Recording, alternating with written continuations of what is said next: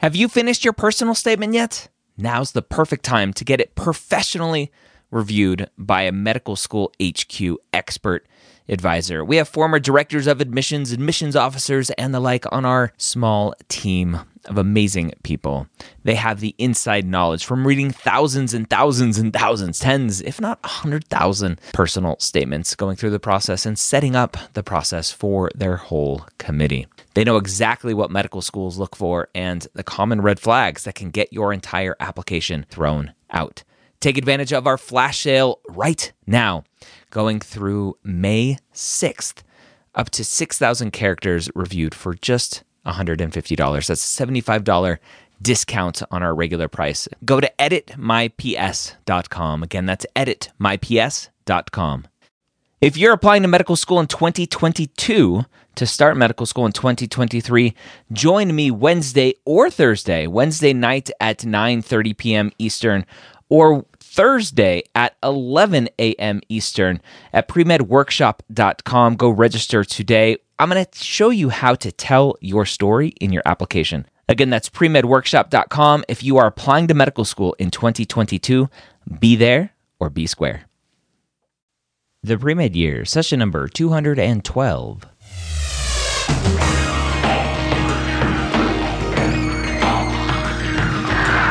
Hello and welcome to the two-time Academy Award-nominated podcast, The Pre-Med Years, where we believe that collaboration, not competition, is key to your success. I'm your host, Dr. Ryan Gray, and in this podcast, we share with you stories, encouragement, and information that you need to know to help guide you on your path to becoming a physician.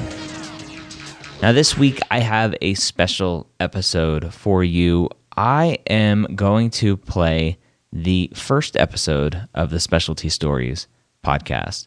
Now, this podcast has been a long time in the making, and if you've been around a while, maybe you remember the Academy, which was a site that I had for students that I was working with, and the Specialty Stories podcast was actually born from the Academy, and I actually have several interviews in the Academy that are no longer accessible, where I spoke with different specialists to get an understanding of what each specialty was like and pros and cons, and I wanted to turn that into a podcast series, and I thought about possibly adding it to the pre-med years and just sprinkle in a specialist every now and then, but after thinking about it, I knew it needed its own separate podcast. So I started the Specialty Stories podcast, and we're going to dive into that, and I'm not going to have an outro for this episode for the pre-med years. I'm just going to play the full episode of the Specialty Stories podcast. If you have any questions, if you have any specialists that you think I should talk to, if you think you are interested in something totally cool and outrageous, I can't believe I just said totally cool, but I did. Anyway, if you have a specialty that you are interested in that you think may be a little far-fetched isn't the right word, but a little bit more obscure, like I know one person listening might want to dig into some forensic pathology, and so this episode might be a little bit interesting because it's somewhat pathology related. But shoot me an email, ryan@medicalschoolhq.net, if you are interested in a specialty, and more importantly, if you know somebody who you think could be a guest on the Specialty Stories podcast. So, without further ado, let's dig in to the first episode of the Specialty Stories podcast. Specialty Stories, session number 1.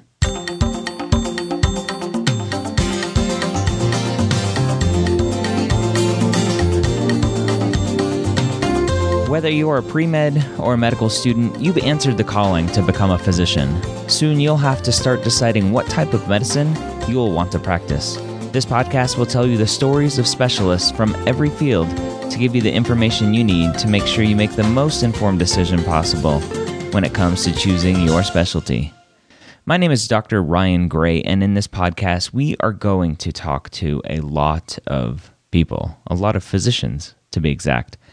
I want to use this podcast to help you, the medical student and the pre-med student, figure out what is out there for you in the future. I know as you entered your medical career, you had the great aspirations of helping people and loving science. I think that's what everybody says when they enter medicine. They love to help people and they love science, and so they're marrying the two and want to be a physician. Many students go into medical school thinking they're interested in one thing, and then after being exposed to all of the different aspects of medicine, they come out thinking about something else. I was one of those students that went in to medical school knowing I wanted to be an orthopedic surgeon. That was all that I wanted to do. And I came out of medical school knowing that orthopedic surgery was still right for me. Unfortunately, the Air Force had different plans for me, and you can hear my story. I've told my story on the Pre-Med Years podcast, which is part of the Med Ed Media Network, which is what this podcast, the Specialty Stories podcast, is on, the Med Ed Media Network. You can find all of our shows at mededmedia.com. That's MEDED media.com. So go check out the Pre-Med Years. I've told my story about going to medical school, taking the HPSP scholarship from the Air Force, and having them tell me they don't want me to be an orthopedic surgeon. So even though I went through medical school, went to medical school, went through medical school, and never wavered on wanting to be an orthopedic surgeon, I ultimately didn't practice orthopedics. But that's my story, and I may tell that more in this podcast. But this podcast is here to tell the stories of other physicians, and the stories that they are going to share with us are going to shed some light into how you, the pre-med and medical student, can start formulating your own thoughts about what specialty you may want to practice in the future. We're going to talk to every specialty out there. We're going to talk to community physicians, academic physicians, women physicians, and male physicians from every specialty. We're going to try to get them all on to give different perspectives, different points of view, what led them to their career, their specialty, what traits they find good specialists in their specialty, what traits those specialists have, what they think traits in them led them to their specialty, what a typical day looks like, so on and so forth. Tons of great questions, I think. And if you have any other questions maybe that you want me to add to the mix, ultimately, I want to be able to have you listen to episode 1, episode 2, episode 3, and be able to compare them using a very set and pretty standard set of questions so that you can really compare and contrast and not just have random conversations. So if you have questions that you think I should be asking, email me, ryan@medicalschoolhq.net. This podcast, I'm hoping, will be a weekly podcast, but I have a feeling that it's going to be harder to get interviews with different physicians to fill a weekly podcast. If you followed any of my other podcasts, and this is my 4th one, my other 3 podcasts have been weekly. The Pre-Med Years has been out for 4+ years as we're recording this. Old Pre-Meds has been out for a year weekly. Haven't missed an episode yet. And the MCAT podcast has been out for a couple months now and is a weekly podcast as well. But those shows don't require me to speak to someone every week and have somebody else that I'm talking to, an interview every single week. So this podcast is going to be a little bit harder to keep on a weekly basis. So if I miss a week or two here or there, don't worry, I'm still ticking and I'll get episodes out as often as I can. And so as we progress, I may try to ratchet back and maybe promise one episode every other week versus hoping I get one out every week. But that's neither here nor there. I know you want to dive right in. The podcast episode, let me just tell you for a second, I'm excited, not just for you, the pre-med and medical student listening to this. I'm excited for me to talk to all of these specialists and to hear different specialties that maybe I didn't even know existed. Today's podcast is an example of that, speaking to a dermatopathologist. My name is Michelle Kathleen Heery, MD, and I also have a master's in science. And I practice dermatology and certified in dermatopathology and anatomic pathology. So I do clinical dermatology as well as dermatopathology. So I have my own solo practice in the community. When did you know you wanted to be a dermatologist? I wanted for so long to do something totally different. And it wasn't until really my fourth year of medical school that I knew I wanted to do derm and dermatopathology. For the longest time, I was going to be a trauma surgeon. So it's like a huge shift from that to where I am now. And what led you to make that shift? I realized, once you get into medical school and you do your third year and you get into the clinicals and you're on the wards, that it's not this, image that you had when you were growing up and you wanted to be a doctor for so long.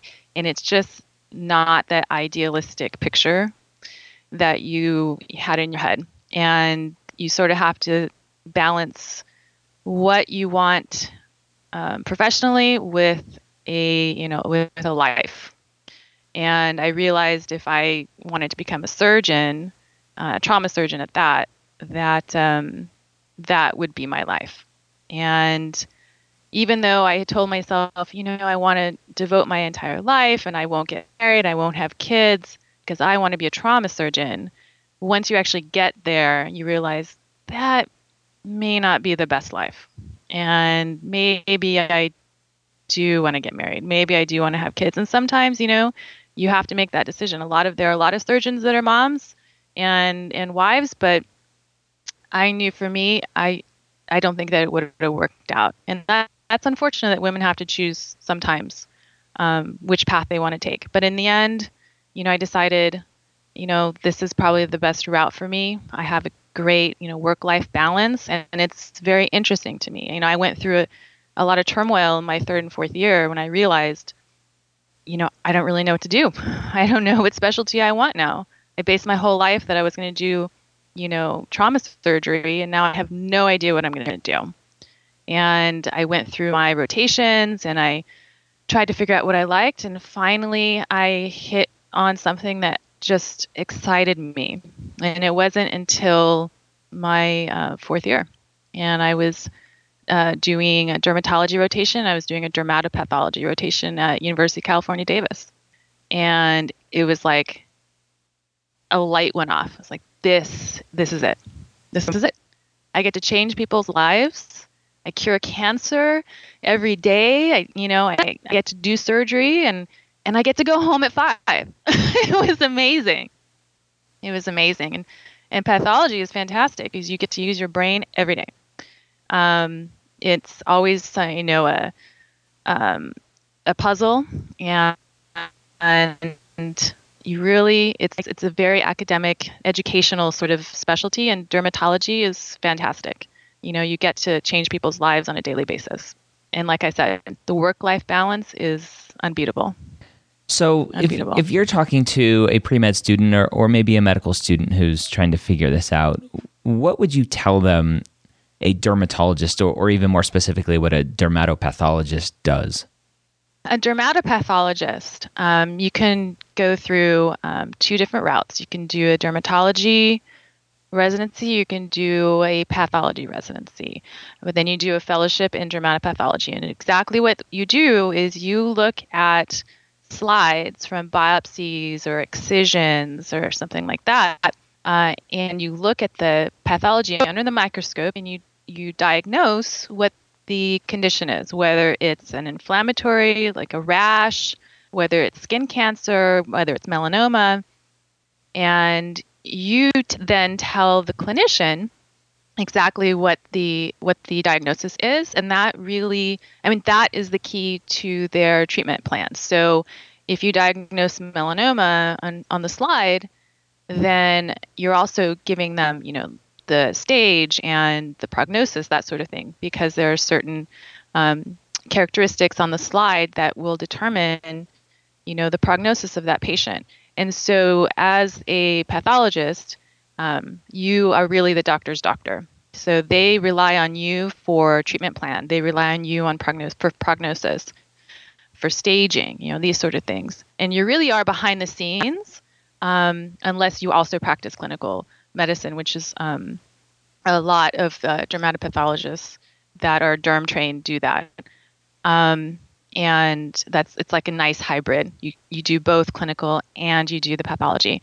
Otherwise, a straight pathologist can really never be seen by the patient, but they are one of the most critical, parts to patient care, which a lot of people don't realize. But for me, as a dermatopathologist, I interpret the biopsies that I personally take, as well as a lot of the dermatologists in my community will send me their biopsies because they trust that I know, that I'm qualified and I know what to look for. A lot of people will send biopsies to, say, like some large lab where a general pathologist reads it and they may not get the correct diagnosis. So I get a lot of other dermatologists sending me things. Okay. And then I also see patients too. So describe a typical day for you. So typical day, I will come in and I'll read my slides that came in from my biopsies from the day before. And so some of them are mine and some of them are outside doctors. And then I will start my day usually around seeing patients, usually around 10 or so. And because I also do derm path, I don't have to see, 30 patients or 40 patients in a day, which a lot of dermatologists will have to do in order to, make their overhead. So I get to take a lot of time with my patients, and I see a wide range of patients, everyone from young to old, rashes, skin cancer, cosmetic patients too. But I try to really focus on medical dermatology patients. So ones that I can really make a difference. And one in particular always sticks out in my head. When I first started my office earlier this year, I had a teenager who never wanted to look in the mirror because he had horrible acne. And so he covered his mirrors with newspaper, and he never left the house except to go to school. And basically, over the course of about 2 or 3 months, I was able to just totally clear his skin, and now he's like a new person. And that's why that's why I do it. I get to affect people's lives. I get to change how they see themselves and how they feel about themselves. And so that's my typical day. I get to really touch people's lives. Wow, sounds great. What traits do you think lead to being a good dermatopathologist? I think one of the most important things is to be very curious, and also to think about all possibilities. So if you are sort of married to an idea, you may not have the right diagnosis. So I've seen this a couple of occasions where you may start looking at a slide and you have an idea of what you should be looking for. So then maybe you don't look for actually what's there. You sort of look for what you're trying to find, and you miss something. So I always try to, I think like one of the most important things is to look at slides as if you're looking blindly. Like you want to look as if you don't have anything that's biasing you. Of course, you need to know the clinical history. You need to, because a lot of it is clinical pathologic correlation. You need to know exactly what the history is, but I like to look at the slide first because you need to have an open mind. So that's a very important thing for all pathologists, is to look at the slide and just just look at it and see what you can find, and just be curious. Like, oh, I wonder what this is over here. What's this? And don't be married to a particular idea. That's very important in pathology. And then, of course, you correlate with the clinical later, but it's very important to start out with an open mind. And then really, a good pathologist will sort of know a lot of the differentials, and they'll kind of go down those paths of like, well, it could be this, it could be that. And then they do certain tests and stains to figure out if that is indeed the case. And it's very important to think about all these differentials. So pathologists, and there are so many different pathologists, brain pathologists and breast pathologists and GYN pathologists. You really have to know so much clinical information because you have to know all the differential diagnoses that particular entity could be on your slide. So it's very important to be good clinicians, even though you're pathologists and you don't really see patients that often. So there's a couple of different, things that you need to be. You need to be very curious. You need to know a lot of medicine as well, like clinical medicine, and you need to be open to, different differential diagnoses and not be closed off. And it's a lot of thinking in pathology, a lot of investigation, which is nice. Interesting. What makes a competitive applicant to dermatology first and then to dermatopathology as a fellowship? Yeah, well, first off, dermatopathology is really tough to get into. Really, really tough because there aren't that many programs. And the programs that are around are very, very competitive. So it's probably even more competitive than dermatology. There are a lot of dermatology programs and spots. Basically, with any sort of highly competitive specialty, you need to do a lot of research. You need to have papers. You need to have presentations. Go to national conferences and present, whether it's oral presentation or poster presentation.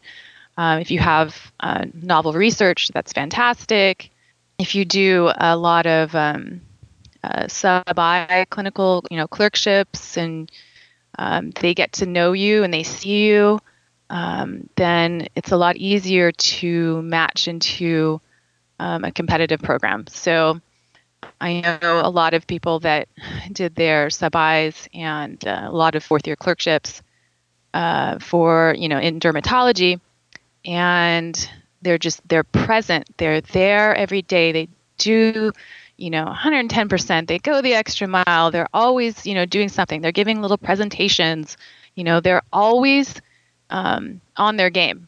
They don't slack off. They're always there. And people see that. The attendings see that. They want someone who's going to be, a thoughtful resident. They want someone who's hardworking. They want someone who's talented. I mean, if you have a aptitude for that particular field, and they know you, and they trust you, and they would like for you to be one of their residents, then obviously you're gonna match there. So I always tell people, do rotations in a place where you are really interested in doing your residency and you think you really have a chance of getting in. And the same thing for, fellowship. If you really want to go to a particular DermPath program, you need to go there and do a rotation. You need to ask if they have any research opportunities for you to collaborate with, and just go that extra mile. No one's going to ask you to do these things. You have to take the initiative and do it.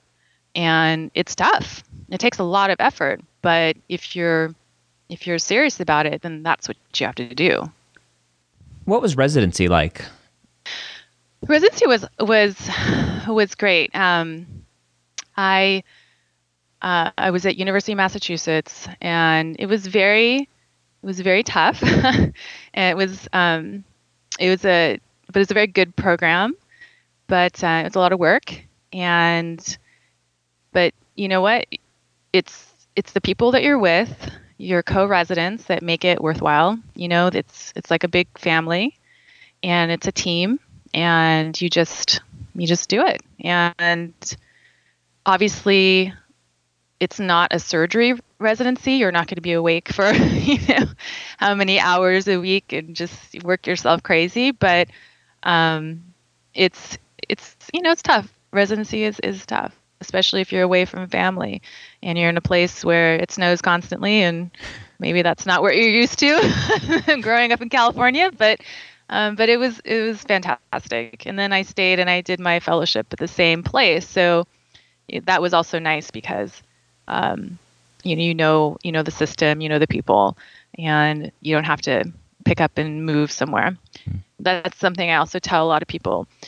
Try to pick a program for residency if you know you want to do a particular fellowship and that fellowship is very competitive, then try to pick your residency at the particular institution where that fellowship is, because you will most likely get the fellowship because they know you. They know you. They're used to you. If you're doing a good job, they want to keep you, and you have the most possibility of getting into that competitive fellowship if you do your residency there. That's one of the reasons why I picked University of Massachusetts. Obviously, they're a great center, but I also knew that they were starting a brand new dermatopathology fellowship, and that was I knew I wanted to do that before I started, so that's why I went there mostly.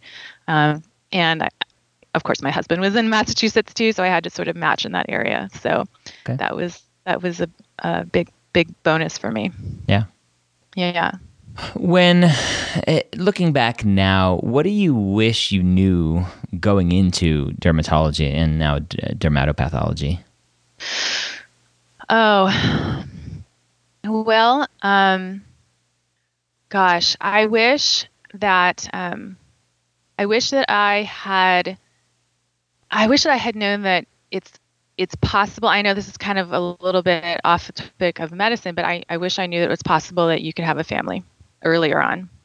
So this is more for like maybe your female pre-meds and med students, is that there's never a right time to have a family. And so when I started residency, I thought, oh my gosh, there's no way.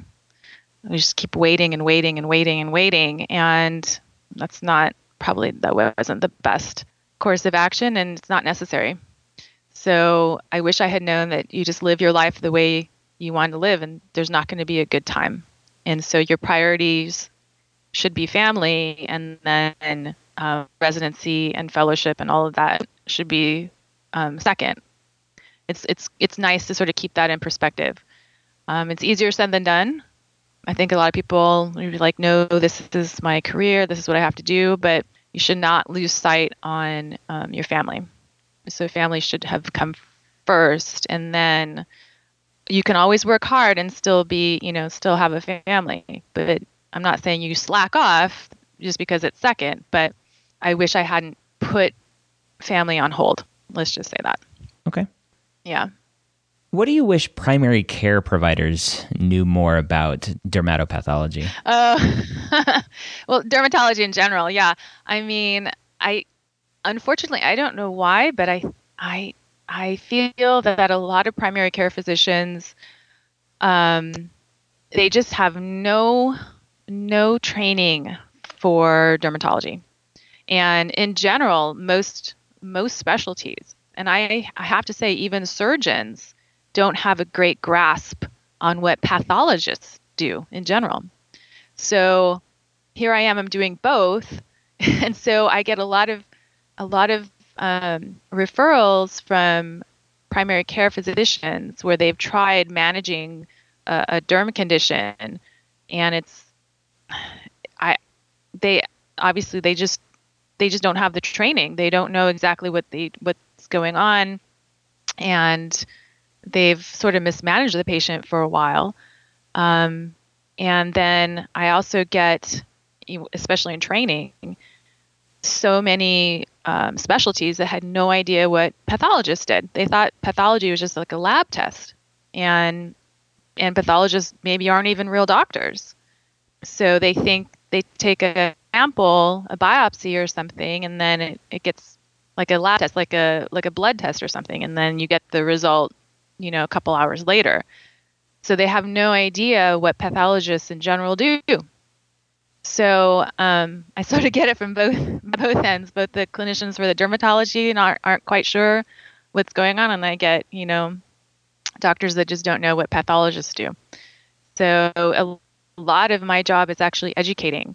So I try to educate my primary care physicians that refer to me. Some of them like to take their own biopsies, so I've gone to their offices and actually give them little lectures about, these are common skin conditions. This is this is what this is, and this is how you biopsy, and then what a biopsy is. What does that mean? What happens to that piece of tissue after you take it, and how I make a diagnosis.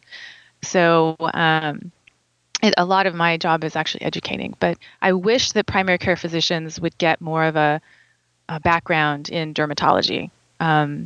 Mostly they just try to, throw some cortisone on it and then think that it's going to be okay. That's not what dermatology is all about. If it's wet, keep it dry. If it's dry, keep it wet. Yeah. And when in doubt, cut it out. Yeah, no, unfortunately, that's not the way it goes. But for the most part, it works out, except when they overlook something like a melanoma and they think that it's nothing. And I've had that happen many times, where they think that it's, oh, this is fine, and then the patient comes to me and now they have, a high stage melanoma because it's been missed. And that, all joking aside, that's what I'm trying to prevent. It's okay if you want to mismanage a rash for, several months, but when you miss a melanoma and you tell the patient, oh, it's nothing, then that's where we run into problems. Okay. That's when people die. So yeah, I wish they got more training. Okay. So I'm assuming it's primary care providers and other dermatologists that you work closely with the most. Exactly. Okay. Exactly. Yeah, that's about it. Yeah. Okay. What do you like the most about being a dermatopathologist? Oh, honestly, I love the intellectual stimulation. I have to say, I love looking at slides and figuring out what the diagnosis is. And I also love talking to patients. I love interacting with patients and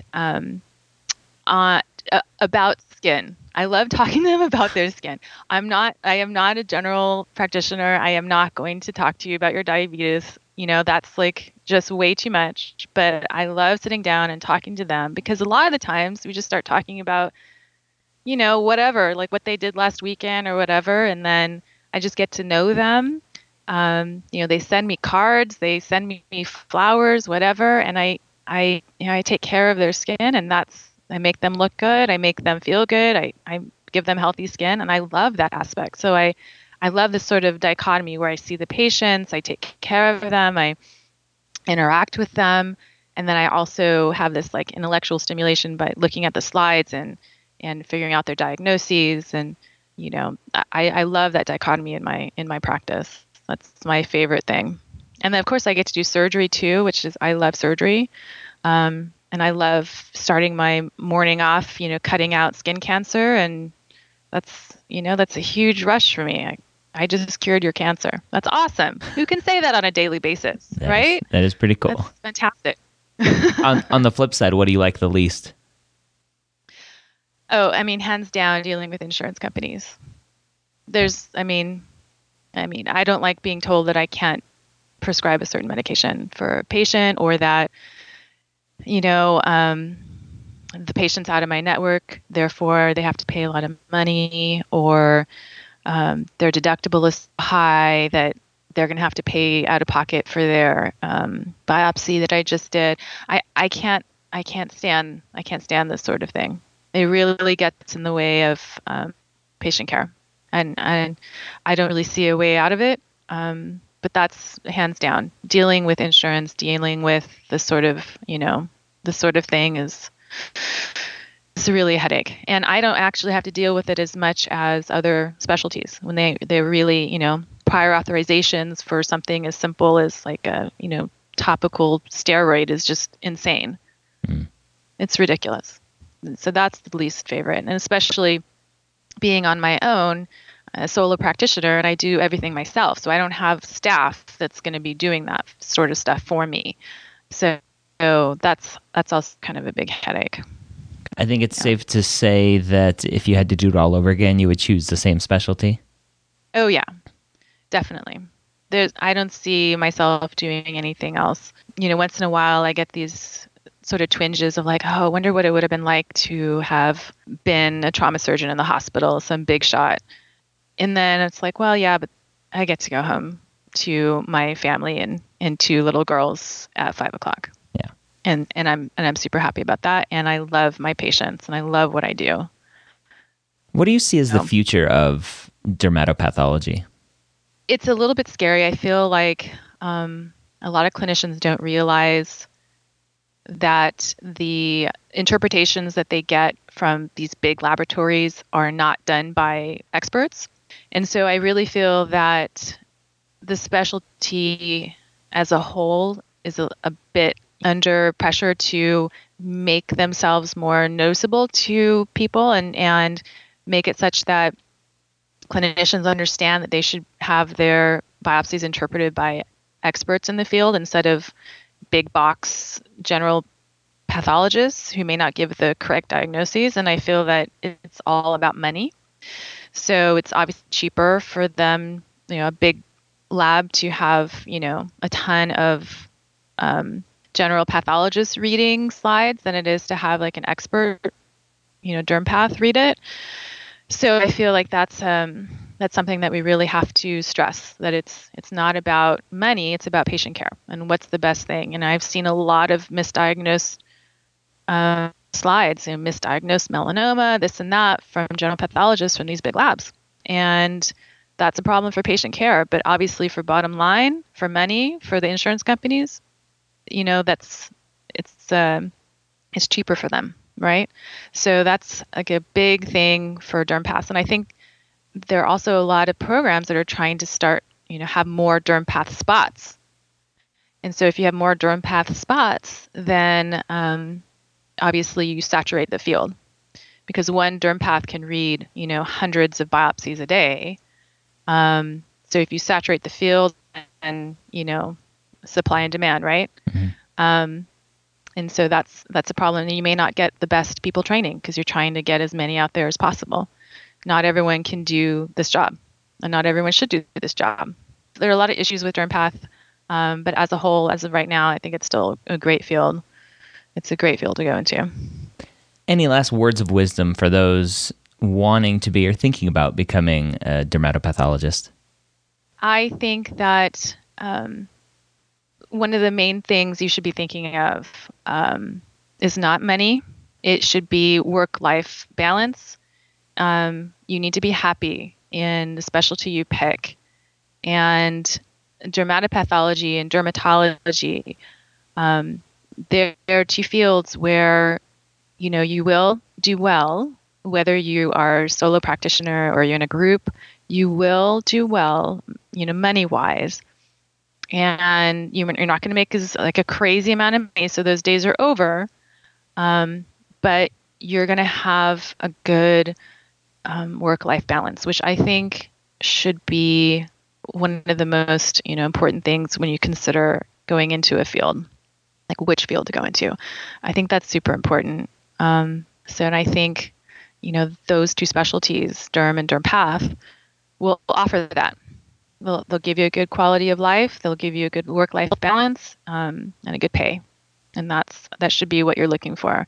This is not an altruistic profession. It is still a business, and people lose sight of that. You have to pick a specialty that you're going to do well in and that you're going to be happy with.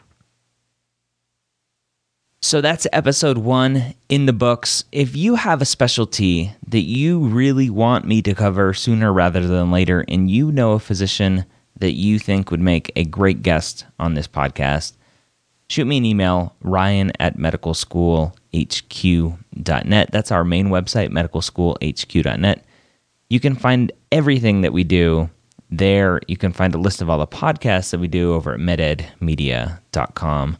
Again, that's the network of all of the podcasts that we're doing. Specialty Stories is now our fourth podcast, which is awesome and fun and crazy. So I hope you learned something today.